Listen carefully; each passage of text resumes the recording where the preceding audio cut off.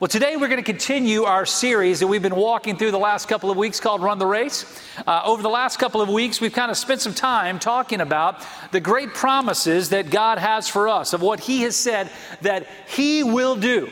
And isn't it encouraging to know that as we run this race, we don't run it alone? Aren't you encouraged today to know that no matter what tomorrow might look like, that God is already not only by our side, but He actually already is in tomorrow? That He already knows exactly what's happening. He knows where we're going. He knows what we're going to face. And He already has a plan that will deliver us. Now, listen, there's not a person in this room, there's not a person watching this service today that can say, I know what tomorrow holds for me, and I know how I'm going to make it through. And if you think that, if you believe that, I just want to tell you right up front, right now, you're wrong. None of us knows what tomorrow holds, and none of us knows how we're going to make it through. But man, isn't it cool to know that God does? That God knows, that God cares, that God leads, that God guides, that God is already has given us the victory.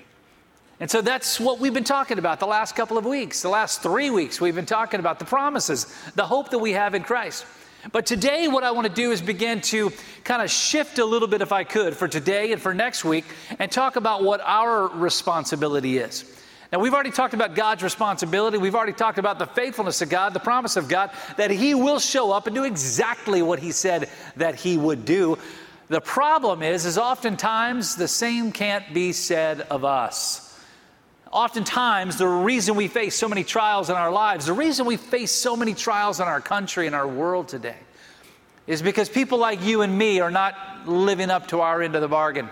We're not living out our faith the way that God has called us to live it out. So today, what I want to do is I want to dig into a passage of Scripture. It's a familiar passage of Scripture, but that very clearly calls us to action.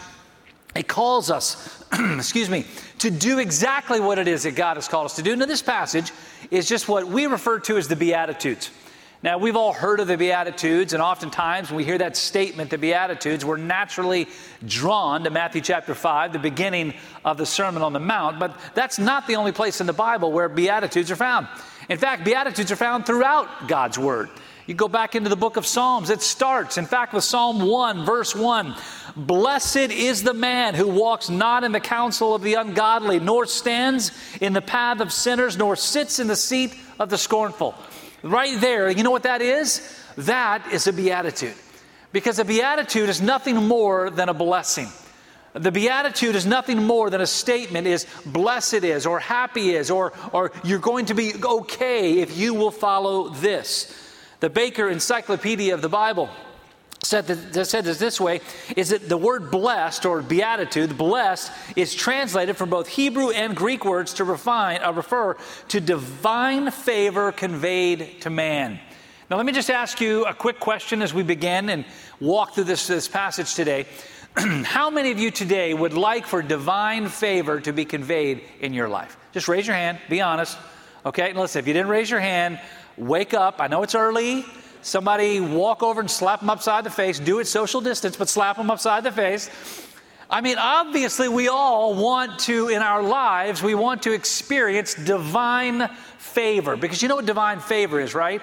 That's something that we do not deserve, given to us by a God who loves us so very much. It's grace. It's the unmerited favor of God. It's what we do not deserve because of what we have done, but God says, oh, I will give it anyway. And so that's the statement. That's what a beatitude is. Blessed is, that's the statement that God gives to us. And here's the problem. When we talk about being blessed, oftentimes we talk about finding happiness in life. And in today's culture, we know that happiness today is naturally kind of surrounding in our own view and our own vantage point.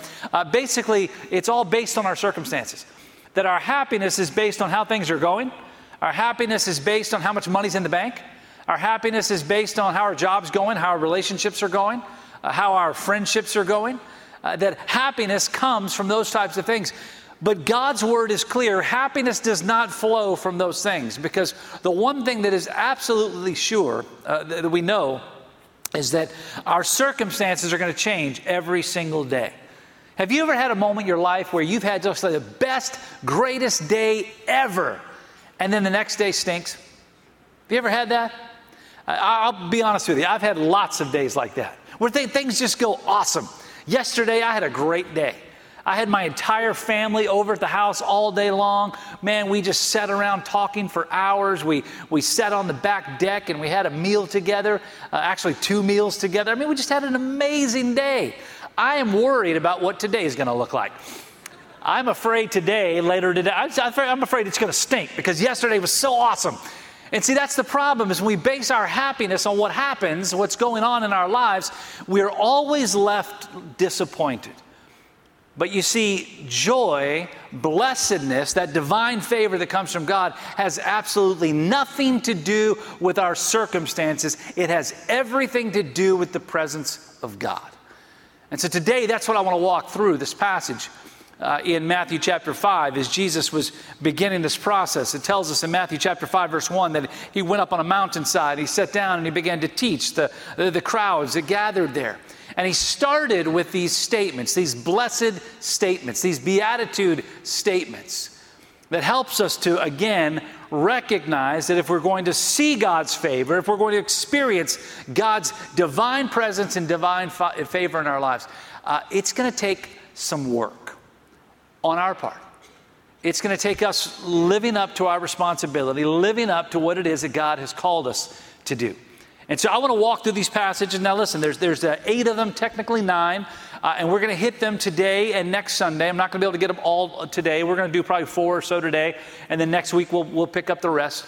But I just want to walk through these statements so that we can kind of apply them, because oftentimes when you read them, they're a little confusing. And you'll see what I mean in a moment if you haven't read them in a while. They leave you kind of like, I wonder what that means. And so what I hope to do today is to spend a little time with these passages to help you understand when you walk out of here exactly what it means. You'll know exactly what it means. That you'll feel pretty comfortable in what Jesus said. Because remember now, these are Jesus's words. And do you agree with me that if Jesus actually took the time to speak words, that we probably ought to know what they mean, right? That we probably ought to kind of dig in and try to figure it out so that we can make sure that we're following his words. And so let's start with the first passage, Matthew chapter 5, beginning with verse 3.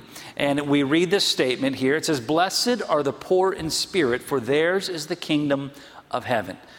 Blessed are the poor in spirit, for theirs is the kingdom of heaven. Now, this is not talking about a financial poverty. When oftentimes we see that word poor, we naturally kind of are drawn to the idea that we're talking about a lack of money, a lack of stuff. But that's not what Jesus is talking about. He's not talking about financial poverty here. He's talking about spiritual poverty.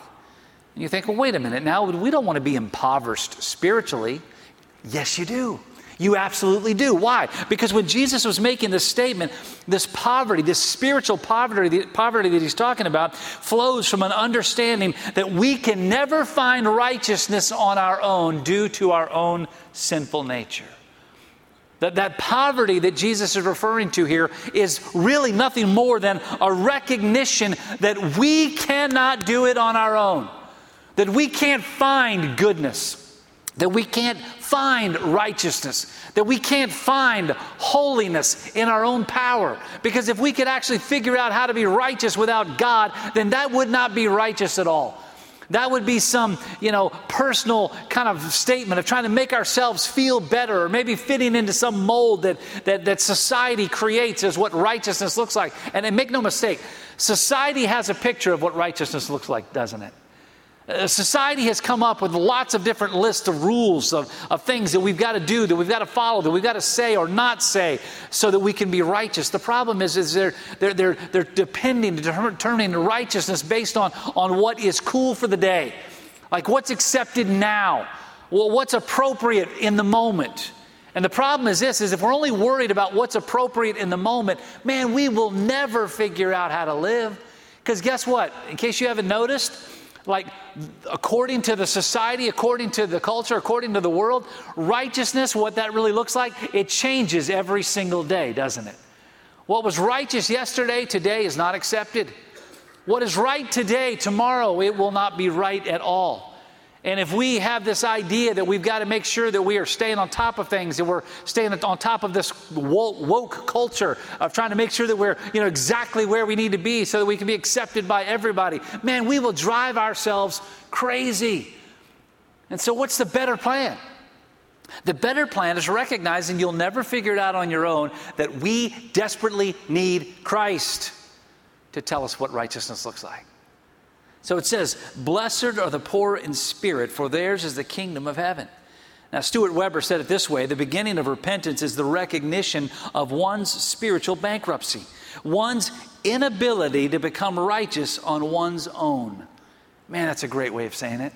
In other words, we cannot become righteous on our own. So how can we become righteous? It's not by following what Twitter's saying. It's not by following what Facebook is saying. It's not by following what the news media is saying. It's not by following what the politicians are saying. Here's where we find righteousness: trusting in, believing in, hearing from, and walking in God's holy word.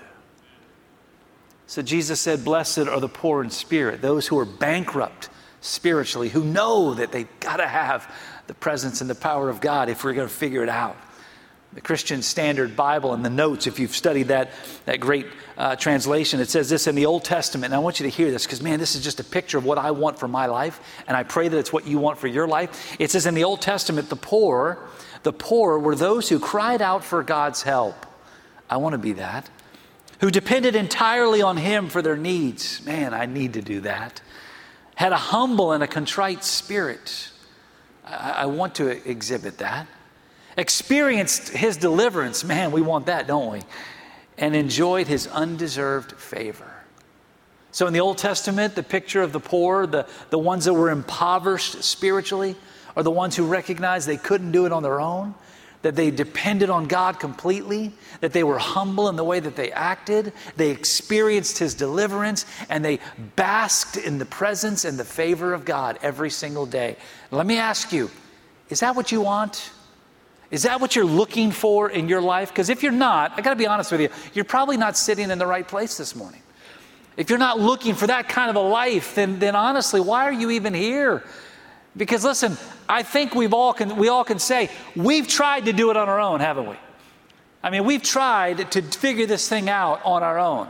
I'm your pastor, and I've tried to figure it out on my own. And I have failed miserably so many times. But you see, when we depend on God, what Jesus promised in Matthew chapter 5 in those very first words of the Sermon on the Mount, blessed are those who are spiritually impoverished, for theirs is the kingdom of heaven. Man, what a beautiful promise. The second one here, he goes on to say in verse 4. In verse 4 it says, blessed are those who mourn, for they shall be comforted. Now, when we hear that word mourn, we begin to kind of in our minds kind of put forth a statement of what that looks like. We begin to think, well, maybe that's talking about those who are sad. It's not. Maybe it's those who are going through a loss of a loved one. It's not talking about that. You see, this statement too has nothing to do with being upset over a life occurrence. It really is nothing more than mourning our own spiritual emptiness. So the first statement is recognizing our spiritual poverty, right? Our spiritual emptiness that we talked about a moment ago. And here, the second part is literally being broken over it. Listen, I'm going to tell you right now, we see all the stuff that's going on in the world today. The answer to the stuff that is going on in the world today is honest spiritual brokenness. That's what's going to fix it. No marches, even though voices need to be heard, they're not going to fix it. The statements that come from politicians, it's not going to fix it. Twitter posts, not going to fix it. It's a spiritual brokenness that is going to fix every challenge and every problem that we face today. And so Jesus said, blessed are those who mourn, for they shall be comforted. Because when we come to that place of mourning, that's where healing grows and grace begins. It's when where we begin to see God bringing the healing, the restoration that we need when we truly are broken over the fact that we have nothing outside of God's presence and God's promise. That we can't make it without God being there in our lives, showing up and doing what only He can do. And so that brokenness, that emptiness, that mourning, Jesus said, blessed are those who do that because they will be comforted. I need to be comforted. My heart has been broken over these last couple of weeks in seeing what's happening in our culture. My heart is broken every day when I drive up and down the streets of Lynchburg and I see people who you can sense an emptiness and a loss. You can sense a feeling of wandering in their spiritual walk. It breaks my heart. When I look into a culture and look into a world that is doing everything that it possibly can to try to find happiness in whatever way they can, and whether it's through drugs or alcohol or through sexual promiscuity or through posting on Twitter or Facebook or through selfies and trying to make themselves look better and be accepted by the way that they look, all they're doing is they're looking for something that can bring them joy. And it breaks my heart that the world doesn't know that comfort doesn't come from what people think of you. Comfort comes from God. Blessed are those who mourn, for they shall be comforted. That's what we need to be doing in our nation today, mourning the spiritual emptiness and the brokenness, and getting ourselves into a position and a place where we recognize that pain. The third statement, blessed are the meek, for they shall inherit the earth. Now, this is kind of a reference Jesus is using here, going back to Isaiah chapter 61, and we'll talk a little bit more about that next week. But it's the picture, blessed are the meek. Now, again, oftentimes the word meek kind of brings about this idea of weakness. Meekness is not weakness. In fact, meekness is the exact opposite of weakness. Now, when you look into the dictionary of what meek means, it uses the word gentle and kind. But oftentimes what people look at meekness is somebody who is weak and not able to stand up for themselves. But yet Jesus here making the statement, blessed are the meek, what he's really saying is that being meek reflects self-control and kindness and gentleness. It also means that being meek is an image of power which is not overbearing or unkind. Let me ask you a question. Don't you wish everybody in our culture today lived that way? Meekness, gentleness, kindness, humility, and that would be such an image of power, but yet not power that is displayed through being unkind or someone who is overbearing. You see, the most powerful people in the world are not those who lash out with their power and position, but rather the most powerful people in the world are those who show restraint in their leadership, who know how to lead without anger, who know how to lead without fighting, who know how to lead without coming out and beating people over the head. The most powerful people in the world are people who lead in meekness. And Jesus said, blessed are the meek, for they shall inherit the earth. Our culture today needs a lot of meekness, doesn't it? It needs a lot of people who will understand what it means to be gentle, and it needs to be kind, who recognize what it means to be that kind of person. We need that now so badly. And listen, I'm not speaking to any specific group at all. Here's what I'm speaking to and who I'm speaking to. I'm speaking to all of us. Republican, Democrat, white, black, every color, every race, every creed, every ethnicity, every, heritage, everybody I'm talking about. What we need is gentleness and kindness and meekness, and that's what's going to bring change. Jesus said, blessed are the meek, those who are gentle and kind, for the earth will be theirs. Man, that's where I want to live. I hope that's where you want to live too. The next statement. We'll get to this briefly. We'll probably hit on it again next week. Blessed are those who hunger and thirst for righteousness, for they shall be filled. Now, Jesus used two words here that talk about and reflect the emptiness that he's speaking about. He used the word hunger and thirst. Now, hunger and thirst we all get, right? We're all hungry at times. We're all thirsty at times. We all want food at some times. We all want refreshment and drink sometimes, right? We get that, right? Have you ever been really, really hungry, like where your stomach is growling? It's embarrassing because you're so hungry, right? We all have been there. We've all been in that place. And so Jesus is using that natural human condition, that natural human understanding to say, this is where you need to be. You need to hunger and thirst, but for what? For righteousness. And righteousness is not something that can be found anywhere but in the presence of God. Righteousness is not something that we can figure out on our own. Righteousness comes from understanding who Jesus is and what he's done, and what he will continue to do. Jesus made the statement, blessed is, that beatitude, happy is. And blessedness comes from a personal relationship with the only one who can give it, and that's Jesus. And so today, right now, if you're watching, if you're sitting here and you don't have that relationship, everything I'm talking about that sounds really good is not available to you until you get to the place where you can say, Jesus is Lord. And so right now I'm going to pray just a simple, brief prayer. It's a prayer that many of you in this room have heard me pray 1,000,000 times. Get used to it, because you're going to hear me pray it 1,000,000 more. Because the only answer that we have in today's world is Jesus. The only hope that we have is salvation. The only future that we can get is through Jesus Christ alone. And so as I pray this prayer, if you don't have a relationship with him, I just encourage you to pray this prayer along with me right now. Heavenly Father, I need a Savior. I'm broken. I'm hurting. I'm in pain. I don't know where to turn.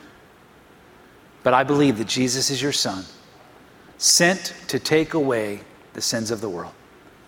So today, Father, I ask you, forgive me of my sins. I believe Jesus died and that he rose again. And I believe he's the only one that can save me right now. So today, Father, save me through your Son, Jesus. Thank you, God, for doing so. In Jesus' name I pray. Amen. My friends, if you prayed that prayer, I want you to email me at pastor@trbc.org. If you're here in this room and you prayed that prayer, our pastors are gathering right over here on the side. And after this service, I encourage you to come down and to talk with them. Let them encourage you and pray with you. If you need a Bible, we have Bibles we will give you. If you have at home and you don't have a Bible and you want one, we will send it to you free of charge. Just let me know, because we know the hope for the world is not found in the culture. The hope for the world is found in Jesus.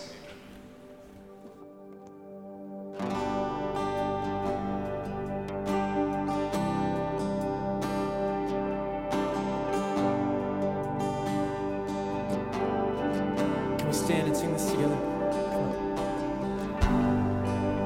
Worthy of every song we could ever sing, worthy of all the praise we could ever bring, worthy of every breath we could ever breathe. We live for you.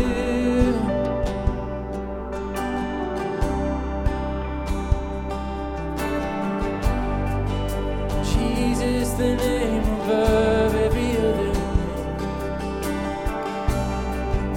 Jesus, the only one who could ever save. Worthy of every breath we could ever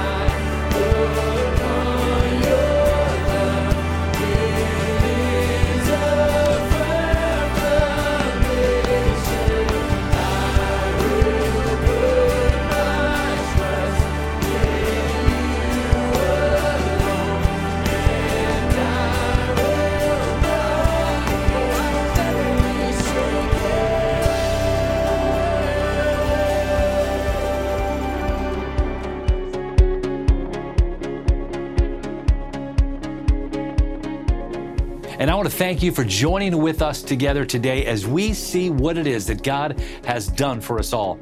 And today, if you've made a decision for Christ, or if you would like to talk further about what it is that God has done for you in the giving of His Son, Jesus, I would encourage you to email me at the address that is on the screen, pastor@trbc.org. We would love to connect with you to help you begin a brand new journey with Christ. If you would like to help contribute to our ministry as we take this message of the gospel around the world, go to the link on the screen today and help us help others with an amazing message of God's love.